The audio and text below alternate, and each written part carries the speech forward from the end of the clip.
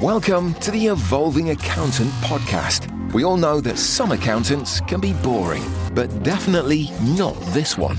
Why talk trial balances and P&L when we can get ripped jeans into the boardroom and hear business insights from people who have really walked the talk? Get ready, here comes an all-new episode with your host, Darren Wingfield.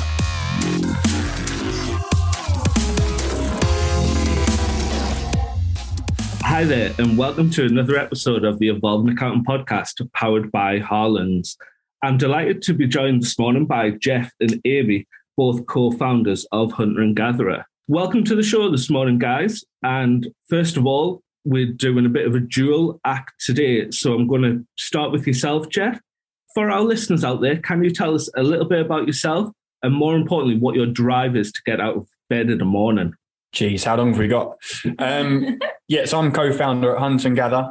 The business has been going now for about 5 years. I'm an absolute nut with health and wellness activities. So what gets me out of bed in the morning, apart from our dog, who is nearly 2 years of age, it's the opportunity, hope and abundance that a day has ahead. That sounds super cliche, but yeah, it really is what gets me out of bed. I love a good sunrise. I love grounding, taking my shoes off and being on the grass. So that's kind of what gets me out of bed in the morning. I'm a real morning person, as Amy will likely confirm. Same question for you, Amy. Other than Jeff being that a morning annoying person, what's your drive to get up to make the best of each day? Yeah, I'm definitely more of the night owl rather than the morning lark. So I do get a little bit of starfishing in the bed once Jeff has got up early. But for me, I'm a real project manager type personality. So I love having a to-do list. I love doing projects. I love seeing projects to the finish. So if I've got a project that I'm working on, I love getting up, writing my daily to-do list and just cracking through it. There's nothing more like that I love than ticking off a task. It sounds pretty boring, but it definitely drives things forwards. And I think when you really peel back all the layers through both Jeff and I, it's the passion of running something, like running a business for a greater good. Creating. And we've created something out of nothing, and it is really changing people's lives. And that really is the main driver. Before we move on, I'm going to ask, are you one of them people that writes things on your to-do list that you've already done just so you can cross them off? Might have. Okay, that's a yes. So, Amy, just continuing with yourself, can you talk a little about what your career, your journey has been like to date before obviously starting the exciting journey? Yeah, absolutely. Because a lot of people see your chapter 21, as we call it, and don't see all of the pages that come before. Like, you don't just start. Well, not many people just start a business without having pre-learnings or experience. So for me, it was actually in the corporate world. So I have a background in animal-related studies, actually, and ended up in the pet food industry in the UK. Worked for a big corporate and then moved to a startup that was revolutionising the pet food industry with grain-free, organic, healthier pet food, which was changing the lives of pets. And I just saw from that journey how big an impact brands have on what is available in our supermarkets and the foods that we choose to eat as a nation. So that was kind of my career side. I was working in sales mainly, so understanding how to sell products, how to launch products, and got involved across the business in new product development, understanding finance, P&Ls, and how that impacted decisions you made. So I had a really great kind of background, and it was when we move on to understanding more about Jeff's journey and my personal goals I'm a lifelong celiac, so had my own health and nutrition requirements personally, kind of combining my skills of work and personal is what then helped with the launch of Hunter and Gather. But that's only one half of that story. And it took a lifetime, kind of early lifetime to get to that point. Yeah, my is a very common, well-trodden path from being a quantity surveyor to running a food and supplements business. That's sarcasm. It was when I was at university, actually studying a building surveying degree. I met a Team GB physio who introduced me to the concepts of kind of a lower carbohydrate, lower sugar, lower grain diet for optimal performance and health, and kind of opened my eyes to the world of what we're currently feeding the population and athletes and performers is inadequate, essentially, and suboptimal. And that was back in 2012. And since then, I became obsessed by it. Started my career as a quantity surveyor, went and worked at a huge corporate, and clients were like blue chip clients such as Google, Amazon, and high flying law firms in London. And we were kind of fitting out their offices on multi-million-pound projects. So I kind of got exposed to big numbers and managing kind of contract accounts and just seeing how like P&Ls and cash flows and billings and turnover works, etc. All at the same time of being obsessed by, feeling better year by year and kind of wanting to work in that space and give back as much as possible. So much so that I started to explore graduate entry medicine, nutritional therapy, physiotherapy, thinking how can I work within a space where I can apply these principles that I've learned and I've developed in my own life to enable myself to be the best version of myself. And essentially, it was witnessing Amy's kind of her evolving through her career, Mars and Lily's Kitchen, etc., and seeing the real lack of options and products available on shelf and seeing how those products really gear what is available to society and how big food kind of really influences that kind of led us to being optimistic and a little bit naive and saying, hey, like, why don't we start a food business? We can create some awesome products here. First and foremost, we're our own customer. These aren't readily available to us. What can we do? And it kind of evolved from there, from a real kind of sense of wonderment through to now 5 years later being a multi-million-pound business and impacting thousands, if not hundreds of thousands of people's lives. Yeah, I thought I could help Jeff from more of a potentially consulting side of things, of supporting his journey. And it very quickly we realised that it wasn't just us that needed the products. There was a whole nation here that needed the guidance, the products and support. So but just to add in, this is my second business. I actually stepped away at the age of 24 from my career that I'd been in for 3 years, which is a short amount of time, typical millennial. But I actually created a contracting business and we secured contracts with Metropolitan Police and the University of Greenwich to fit out some of their facilities. And they were kind of 6-figure contracts that I got exposed at the age of 24 and leading that business with kind of 6 guys working for us. So that really gave me a good grounding in managing cash flow and P&L and the real kind of essence of what business is, which has, I guess, formed how we've actually created this business and built this business from day one, not relying on huge amounts of investment to date, etc. Cool. So we've sort of touched on what your current brand does and some of the products and the reasons behind it. Can one of you just go into a bit more of information of what it is? Yeah, for sure. So Hunter and Gather is a real food and supplements brand that's got a mission to provide the tools that our tribe need to thrive. And what that means is it's products, it's recipes, it's knowledge all around an ancestrally inspired lifestyle. So what that means is it's eating how our ancestors would have, it's learning from that time, but for the modern world. So all of our products are free from refined sugars, grains, and inflammatory fats like seed oils or vegetable oils. And we also don't use any artificial preservatives, and we use ingredients that you can pronounce, you can understand. And what that helps with is we have a real issue in the UK and all Western societies of modern chronic disease. So type 2 diabetes is on the rise, obesity, things like Alzheimer's. And for example, with type 2 diabetes, in most cases, it can be put into remission through diet and lifestyle alone. And we're talking millions of people at risk of type 2 diabetes, over 13 million in the UK.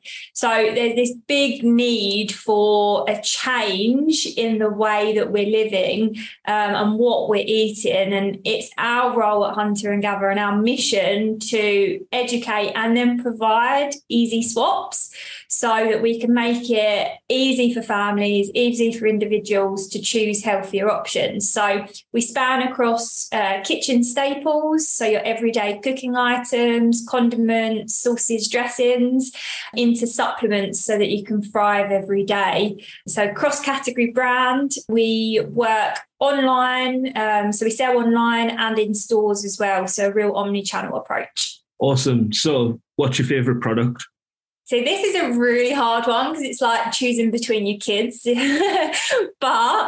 the product that I use every day is our MCT coconut oil. It's an oil that you add to coffee or drizzle on salads and things like that. And it really supports brain health, keeping your blood sugars regulated. And I just feel like my brain is alive and gives me energy when I have that. Flavour-wise, it would be our avocado mayo. I do love that as well. Yeah, I mean, our classic avocado oil mayonnaise is the OG product. That's when we launched with, so that's always got a place in the heart. But mine flip-flops between different ones, but I think for me, it's our liver and heart capsules, which kind of encapsulates the philosophy of eating nose to tail. And enables people to have access to, nature's original superfood, which is liver, and enables people to take that in a convenient format. So yeah, I'm super passionate about people consuming an animal-based diet that is nutrient dense, has bioavailable nutrients and vitamins and minerals. So yeah, super passionate about that particular product range. Perfect. Thanks for that intro. So we've done a few podcasts quite recently with food and drink brands. Everyone, the feedback from all of them is sort of the food and drink brand is the brand and industry is the industry on steroids. It's the one that moves quick. It's the one that something's always happening. One day you're doing one thing, then all of a sudden you're in HR, the next thing you're in sales, then you'd look and talk about marketing, et cetera, et cetera. It's led me to do a new question that I like to ask all the food and drink brands. And going down that route, it's, in your opinion, because once again, everyone has come up with a different one. What is the most important personality trait or strength someone would need to have to work in your industry or be successful in your job? For me, it's resilience and an abundance mindset.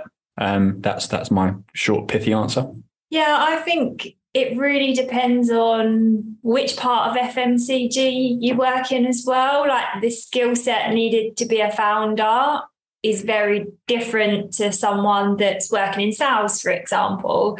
I think for me personally as a founder, I'm probably a jack of all trades and master of none. I have an oversight of everything, but I wouldn't say I'm skilled in any one particular area. Maybe slightly more on the sales front, but I wouldn't say I know the ins and outs of everything.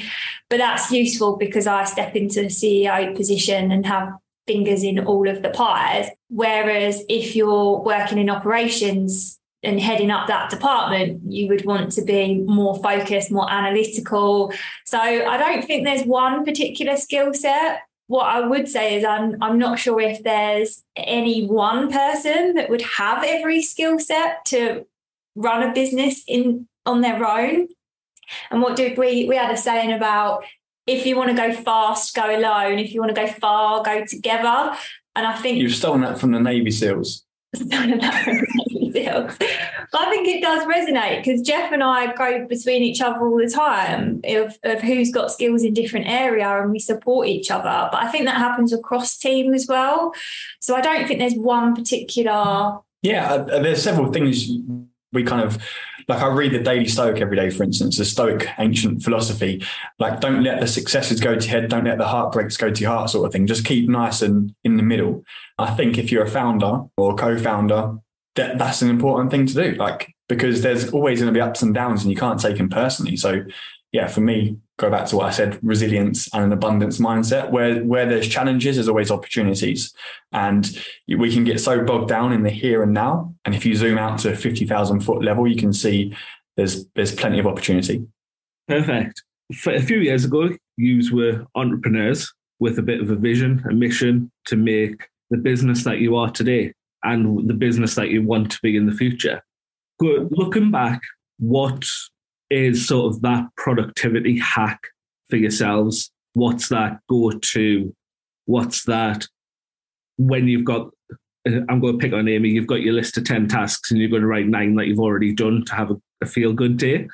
What would you say you sort of, if you were recommending that to someone else right now, what would you be saying? I've had some good wins from this. Yeah, so I've reflected on myself and realised that I have got some key skills that are useful to the business that just did come naturally, and also from my corporate career of learning. So one of them is time blocking, and there's a really good book around this. Is it Cal Newport's book? You've stolen my content here, dude. Sorry, see, we've talked too much to each other. We know what each other's going to say. But I tended to actually, before I even read the Cal Newport book, and Jeff's read it, and we encouraged the team to as well, it was something that I was doing quite naturally anyway, where I block out big blocks within my calendar for certain tasks so that I almost forget about them until they're due on a certain day, and I've got the time there to do that. So it's making sure that you're not just writing lists for the sake of it and crossing them off to make you feel better about your day, that you've actually prepared time in advance. And I look at a month view, 2-week view, a week view, and then a day view, and I will cycle through that process and make sure that I'm time blocking tasks that are essential to be done at certain points. And if I've got a block, I can then look at something else in that time. So time blocking is really important. I utilize something within my emails. It's not 100% where it should be right now. It's ticked up, but it's called, what was the? Inbox Zero. Inbox Zero. And this is something I learned at Mars, whereby you only open an email once, you action it straight away, or it stays as a to-do list. So technically my inbox is a to-do list of things that need doing, and you'd archive everything, or you'd have a deal with today or a deal with next week folder. But I disagree with that method as well, because I think that then leads people to be myopically focused on their inbox. So I think it's useful for some job roles or for some personality types. But yeah, building on what Amy was saying about Cal Newport, which is spelled C-A-L, Newport, he's kind of a fountain of knowledge when it comes to the knowledge work environment. So we're not physical workers, we're knowledge workers, right? And we exist within an office or home office or wherever. And we've got things coming from all angles. People want our attention. So he talks about a methodology called capture. So you capture your tasks, everything that comes in, capture your emails, etc., and put it into a place, maybe a Trello board or Asana, and you can then configure those tasks. You can put them into different contexts and understand where they sit and when you can get around to doing them. And then you can control your time. You can time block plan, as Amy alluded to. So there's always things you can do. It takes quite a lot of time and effort to put that infrastructure into place, but I think it holds people in good stead. But yeah, that's kind of our productivity philosophy, which is always evolving and developing, and by no means perfect, because things fall onto your plate and you kind of have to deal with it. But I think also, like, taking a step back, and there's some more kind of the productivity arena. There's so much content out there, but I think slow productivity is something we're going to see more of over the next few years. And how can you actually carve out a deep life, a deep, meaningful life, rather than just being 100 mile an hour all the time? I was thinking about this morning while I was grounded, and thinking it's just so frenetic all the time. It's one thing after the other, and we don't take any time out to just reflect and kind of contemplate. So yeah, I'm not sure if that helps. Certainly does. In fairness, I'm on Amy's side here. My inbox is my to-do list. And my rule is, if I can do it within 5 minutes, it gets done straight away. If it doesn't, it goes in a folder called work to do by the end of the week. And I love it when there's nothing in my inbox, what doesn't happen very often. So rolling back the years, what's that one thing you look at within the business that was a success, and at the time you sort of didn't expect it to be? It could have been a bit of a let's give it a go, see what happens moment.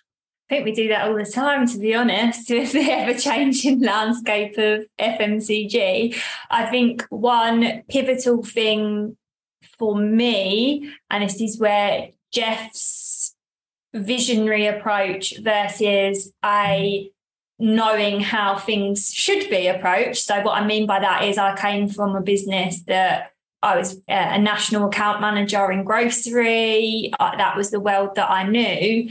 And Jeff coming in with fresh eyes and having that more don't know what is the status quo approach, led us to really focus on D2C and Amazon early, Amazon initially, and then D2C followed just before and during the start of COVID. Now, for a food business, it was all about grocery 5 years ago. That's how you were seen as succeeding. And it was crazy to think of having a mayonnaise product on Amazon. However, doing that meant that we were the first. It meant that we had a really strong tribe, and especially through COVID, we grew significantly because we'd already put a lot of the groundwork in for the first 2 years of having a warehouse that could ship D2C products, Amazon keywords and things like that. So we'd done a lot of that pre-learning. We were digitally native, like the infrastructure was there. It was kind of scary how that panned out, really. Yeah, and that enabled us to just focus on restructuring the website. So as COVID started, I learned an SEO course, and I just sat down and myopically took my focus off of grocery into D2C, and our website sales significantly grew through that period just by focusing in on that one area. So, but it was definitely Jeff's viewpoint at the start of the business that then enabled that to happen. So it was, I think that was okay, let's just try it online. It's not really been done before. We know the risks of grocery, they are there. So let's see what we can do in our own control.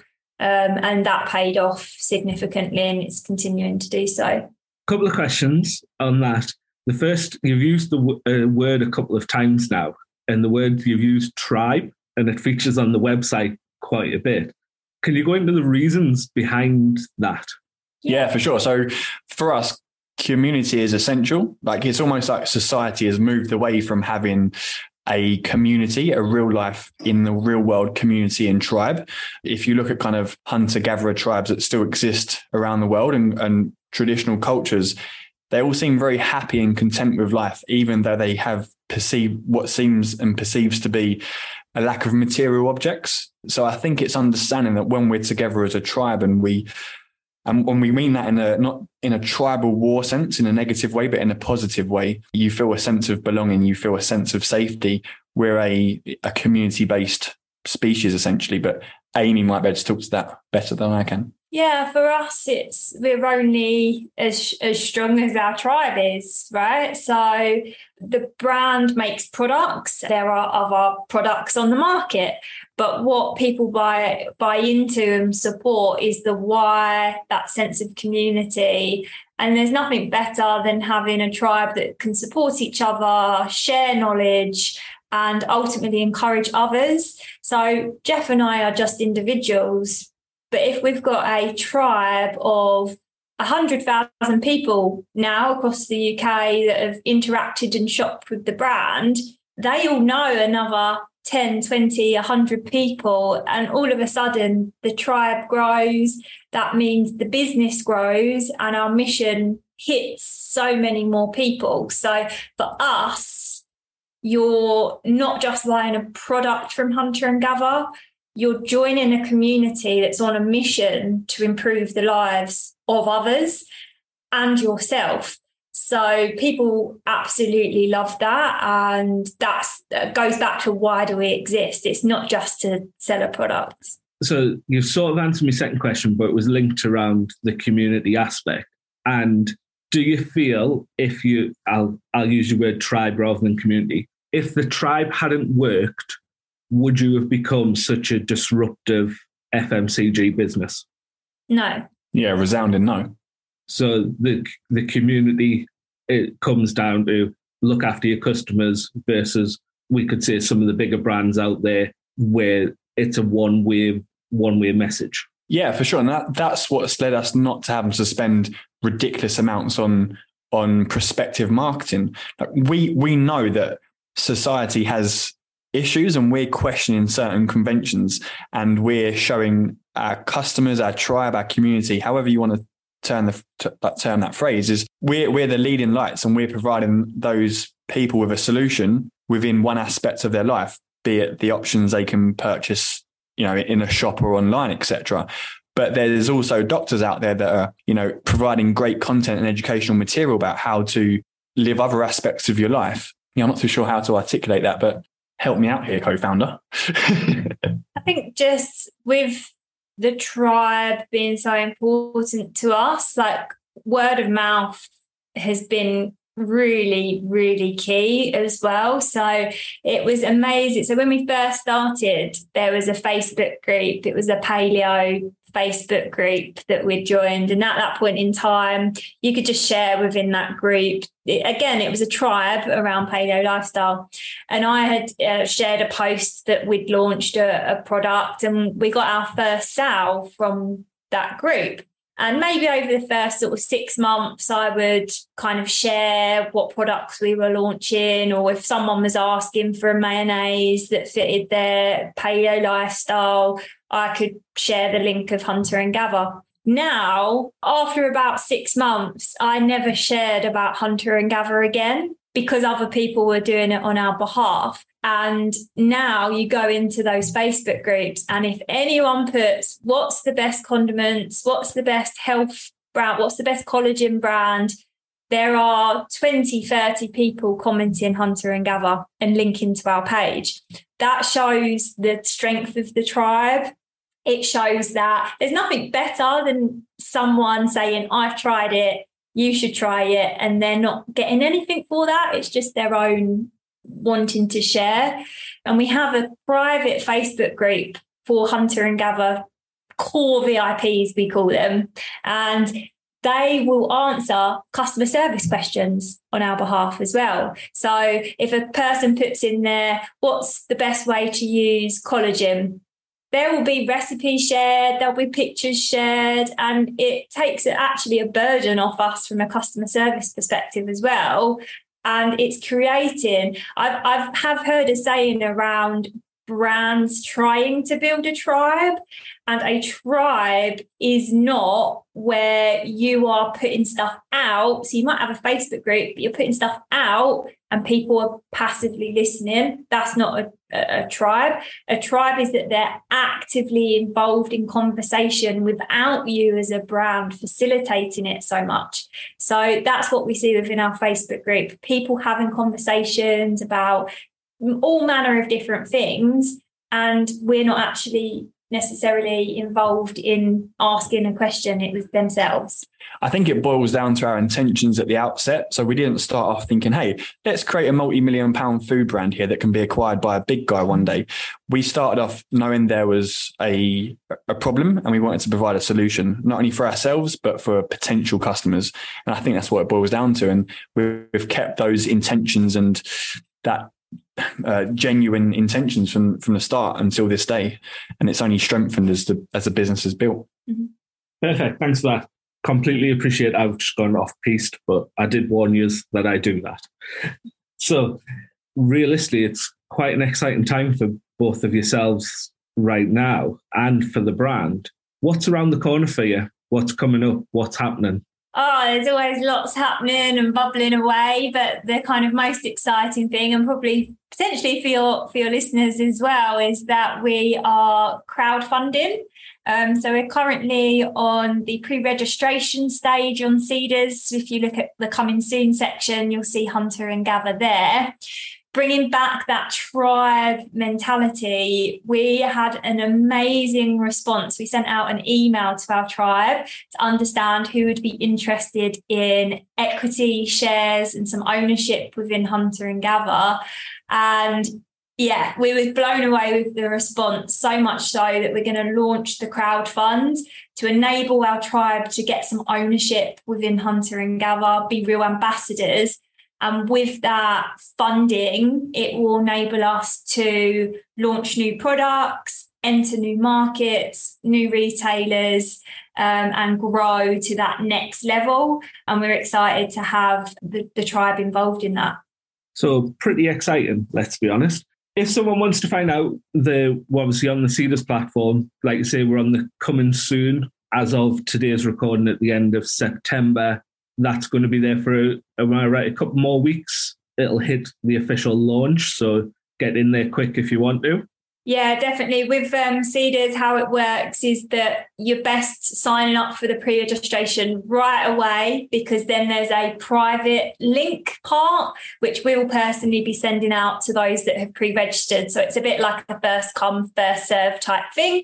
And then it will go public thereafter, but it can shut at any time, and it can actually shut before it goes public, depending on the response and how much we want to let it overfund as well.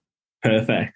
So looking back to a 16-year-old Jeff and Amy, if you were met yourselves again, what would be that one thing that you'd wish you had known when you'd started out?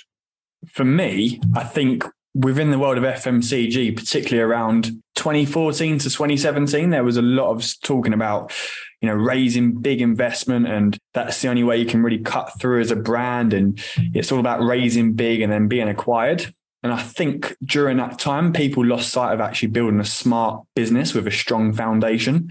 So we're kind of in limbo at the start as to, do we, get significant investment, and, are we doing the right thing here? I think just saying, hey, your intuition is right. Go with what you think and double down on that.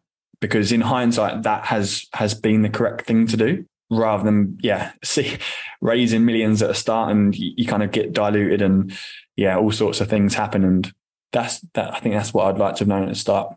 I think for me, thinking back to 16, would have been first job, working as a waitress at that point.